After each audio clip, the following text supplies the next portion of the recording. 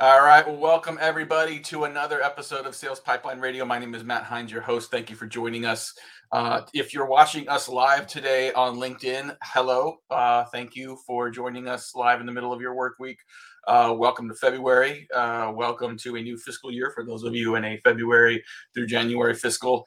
Exciting to finish the year, but then you're back to zero, which I know is like, it's kind of like Sisyphus, Eric. We're just like, we keep doing new fiscal years all the time, but that's how we roll. If you are watching and participating live today, feel free to comment, feel free to ask questions. We will see those as we go, and we will throw those up on screen and make you part of the show, and maybe even ask our guest some of your questions as well. If you're watching or listening on demand, thank you for subscribing and listening. This is episode, I think, 330 on Sales Pipeline Radio over from the last few years. If you're interested in what we talk about here, we cover B2B sales and marketing. We don't take ourselves too seriously. And every episode of Sales Pipeline Radio, past, present, future, available at salespipelineradio.com. Today, featuring one of my favorites in the B2B space, Eric Whitlake, who has been an analyst. He's been an agency consultant. He's been a practitioner, and now is I don't know, what is your title? I think of you as just sort of just the just B2B whisperer. I don't know if that's an actual title, but Eric Whitlake, thank you for joining us today. Maybe I now have a review request. That sounds like an awesome title to have. Now, I'm in product marketing at 6sense. Came in really with a focus on the category we were in. And so that's just a place within the organization where I can bring to bear some of that historical experience and connections and perspective that I think you've probably heard too much of from me over the course of the last few years. So thank you for inviting me and being open to hearing a little more. Well, I can never hear too much from you, Eric, and I think that's why you tend to be in such high demand. I think I met you, when you were at an agency. You were at Topo for a while, then obviously at Gartner post-acquisition. And 6sense is doing something I expect more companies to do, which is basically building an analyst sort of expertise in-house between yourself and Carrie Cunningham. Like, super smart to be doing that. So I want to be able to talk about some of the things you're seeing and some of maybe the research sort of that you're thinking about for this year. One of the topics we wanted to cover today is this concept of the dark funnel. It's like, look, we got to call things something, right? Like, I didn't like the fact that we were saying things were marketing automation, because none of it was really automated. The account-based marketing is terrible because it implies it's just marketing. Dark funnel just makes me think like we're in a Harry Potter movie somewhere. But I think the concept behind it is really, really important. So for those that haven't heard about dark funnel, can you kind of shed some light on the dark funnel? Oh man. I'm sorry to everybody listening. There's Matt for you. All right. So I guess maybe let me start with just a little bit of context for it. Like, as marketers and as revenue teams, we need to understand our market. And one of the things that we need to understand about our market is, where are there opportunities for us, right? And that's a time-sensitive thing. That changes every week, every month, every quarter, where there's opportunities for us. And so we oftentimes talk about, funnel, if you want to do awareness, interest, consideration, decision, whatever sort of funnel construct that you use, it almost always starts with awareness when people talk about a funnel, right? And the reality is when we think about our own internal, like, buyer journey funnel view that we have, like, we don't actually see awareness. We don't know when someone is aware of us and when they're not. We don't often know when they first start doing their research, they're now interested, they're starting to spend time and attention, but they're not spending it with us. So we don't know about it. And so that's where the dark funnel, the piece that is before they're in the traditional funnel we can have as marketing, as sales, as revenue teams, they're already doing their work. That's the piece. They're in their journey, but it's before they get to our funnel view of where they're at. And so how do we get visibility into the start of their interest, the start of their research? Because most of the time we all spend on a purchase decision. Thanks, Jen. Most of the time we spend on a purchase decision is time that we are on third-party sites, that we're on review sites, that we're on a blog that talks about somebody's experience. I don't start with a vendor site. Like, in many cases, I don't even know who the vendors are when I get started, right? And so how do we as an organization start to see that early activity? So that's the dark funnel, that time that I spend there. And then the question is what can I get for information that gives me visibility into the dark funnel? And that's where the data that we capture at 6sense, the data that's becoming more accessible to organizations today, gives us visibility before people engage directly with us. Yeah, there's a lot to unpack there. One of the things that I wrote down here is just the idea of track versus enable, right? And so I think for sure I want to get to attribution. I want to get to tracking what you're doing to sort of identify and have like an intent signal from the dark funnel or from something that is not overt, right? It's not a hand raise. It's not a let me download your white paper, but like what are we watching for and how do we find it? How do we track it? What do we do with it? But I think sometimes we get Sidebar, who says, please let me download your white paper? No one. Well, no. Look, there's value in white paper. You and I both know, like, good research, good insights. But just because I downloaded your white paper doesn't mean I want a demo. It doesn't mean I need you to follow up. Everyone talks about like lead response time. Like if I downloaded your white paper, I don't need you to call me in 15 seconds. From my perspective, transaction over. Right? You got to sort of build extra value. Whole nother rant, maybe whole nother show. But like this idea of track versus enable, I want to talk about. Right? So like sometimes we get so focused on what can we track, we forget that we have to actually create those moments in the first place. And I think just in sort of even sort of related to this rant about like what can I get people to download, what forms can I get people to fill, there's value in enabling discovery and enabling people to have those dark funnel conversations, even if we can't track all of them. And I would posit that we will never track everything that happens in the funnel. Like, I mean, there's conversations that happen offline. It will continue to happen in person that are not in a CRM system.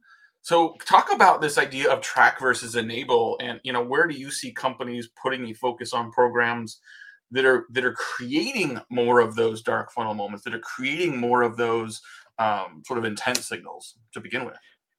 Well, my mind on that goes immediately to all of the misplaced maybe brand investments that a lot of B2B marketers make. And I say it's misplaced because I think that oftentimes, and particularly in like mid-market B2B, we just don't have a great understanding of what it takes to truly change someone's perception, change someone's point of view from an awareness program and investment perspective. Oftentimes those programs are smaller than they probably need to be in order to accomplish the goals that we have in our mind, but haven't figured out how to put numbers to, right? But what's happening when I go, you know what? More people are aware of what I do. More people are aware of the problems. In some cases, we're trying to convince people that there's a problem or that there's a solution to a problem that they've just assumed is a pain of being alive or doing business, right? And so how do I change people's perspectives enough that they start going, I'm interested. I'm starting to look at that. I'm starting to read about it. You got my interest. I want to learn a bit more. Maybe not from you, not to begin with, maybe from what's out there in the world, not directly from you, but you've changed my behavior. I've started to research, to read, to talk, to consume, to listen about this. Now, how do I, as the marketer, the organization that helped to spark that, actually know that I had that impact?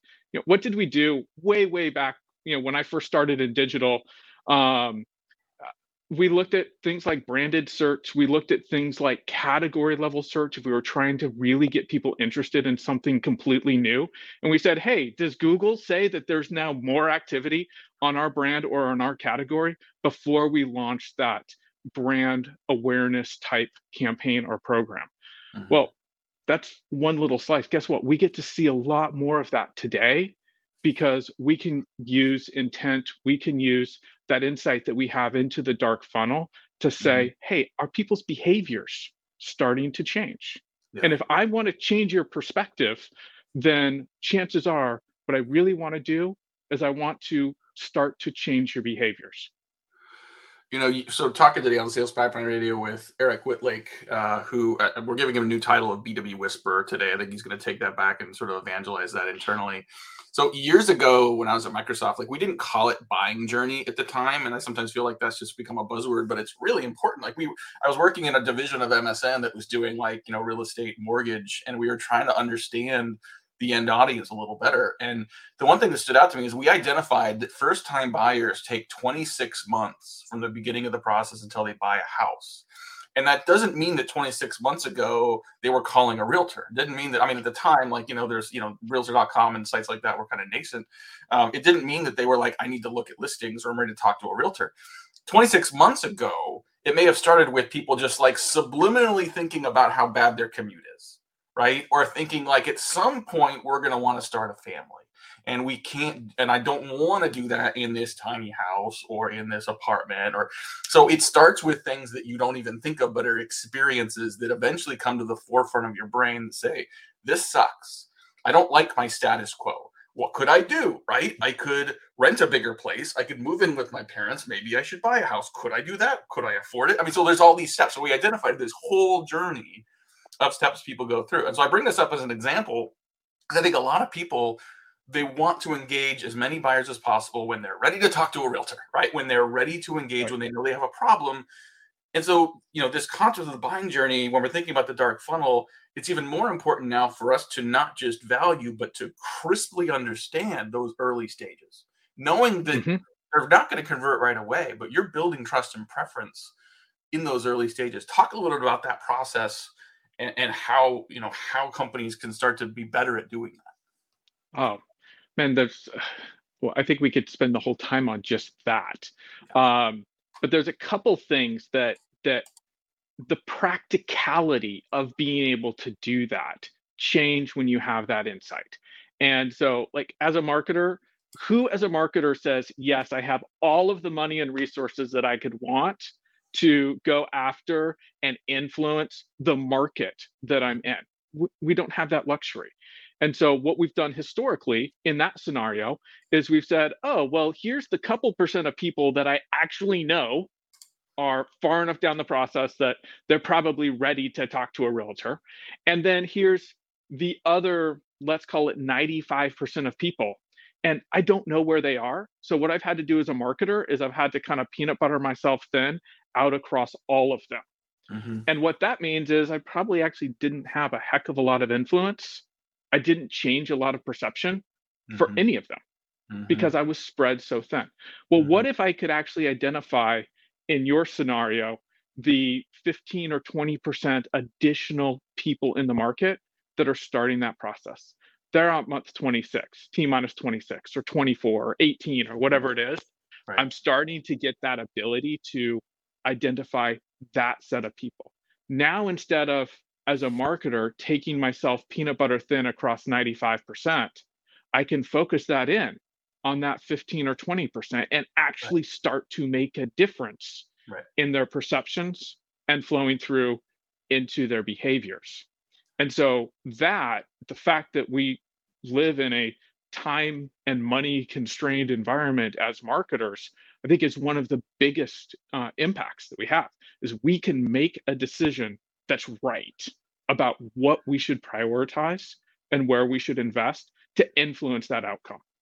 So this all makes sense. And I imagine some people watching this, whether it's Jen or others, it's easy to nod your head and say, yeah, this all makes sense. But as marketers, she's right. We sometimes prioritize what we can measure, right? Because it's metrics it's things we can show the organization that we have done. Andy Crestodina at Orbit Studios, he was the one that he maybe stole it from someone else, but he said, the more important the metric, the harder it is to get to. And if we're implying like this full complex model of how people engage with you, and it's not just the individual buying a house, like for most people watching this, it's complex B2B buying committees with multiple people engaged at different stages, really hard, if not impossible, to measure all of that. So like what we often tell clients is like, the measurement is important, but the intent is more important. The understanding that this process exists and you orient your programs to it is important. Can you address it and just talk about the culture change components required to be good at that? To say that we're not just going to look at form fills and MQLs, that we're going to prioritize efforts to impact the dark funnel, even if it isn't something that Jen can curl up at night with her spreadsheet and make her feel more comfortable. It's a very much more ambiguous when you land the plane and have to talk about the impact of it and the ROI. Yeah, really, is it? Does it need to be? So a piece of me wants to push back a little bit, because the reality is none of us are going to be able to let go of justifying what we do. Yeah. I don't think we should. We can't let go of that, because guess what? We have to go make a case for continuing that budget, increasing that budget, maintaining that activity, right? So we have to continue to go make the case for that. And so that means we do need measurement. What I saw at Topo, what I oftentimes preach when I was at Topo, is this is a new set of metrics you're going to be using. And for many of you, what that actually means is you're going to need to show to the business that these are more reliable indicators of being able to create value. And so if I go, okay, I had this old MQL, I'll pick on the MQLs for a little bit. Conversion rates continue to drop, quality isn't there. I'm getting really good at kind of gaming, getting to that number, right? And so it's not creating the value for the business that I expect it to, but it's still what the business knows. So I can't just go, hey, throw out what you know, here's something new. Chances are you're going to have to put the two side by side for a period of time. You're going to have to show that this new way of seeing those early indicators of success are actually more indicative of future success for your business. So are you seeing that kind of intent activity? Are you seeing that dark funnel activity? Are you seeing that engagement activity? Start measuring that, but it will take time to switch over and prove that to the business. It will. And I think that, we are out of, the dark ages of the dark funnel from my perspective here, because there's a lot of people that are doing this. I remember at the beginning of when we started describing EBM as a new, you can say, well, target accounts identifying isn't new. Well, what's new is like thinking about that whole buying committee, orchestrating campaigns between sales and marketing in a way that has always been seen as complex and difficult. But we now see precisely what kind of increased yield you can get from that. We have companies that are seeing like investment in the dark funnel, as Helen say, turn into sort of more pipeline, better conversion, more efficiency along the way. And sometimes you can look at, say, okay, like let's take the past 6 to 9 months as a basis and see if we change our behavior, even if we can't track explicitly what's happened. If a couple of these variables is what changed in our approach to the dark funnel, is that different? And in some cases, you can even orchestrate that in a regional or an industry way as well. It may not be quite as dark, but there's dark things happening. That's the wrong phrase. Like let's talk about customer engagement. Like whether you're doing, I'm sorry. So if we're doing land and expand, if you're doing PLG, if you're doing just, you've got a customer and you want to get a renewal or you want to get more of their business moving forward, it's an existing customer, but there's still a lot of those untracked things happening with that prospect. How does all of this apply? How does the dark funnel still apply to a customer base that you maybe already have a relationship with?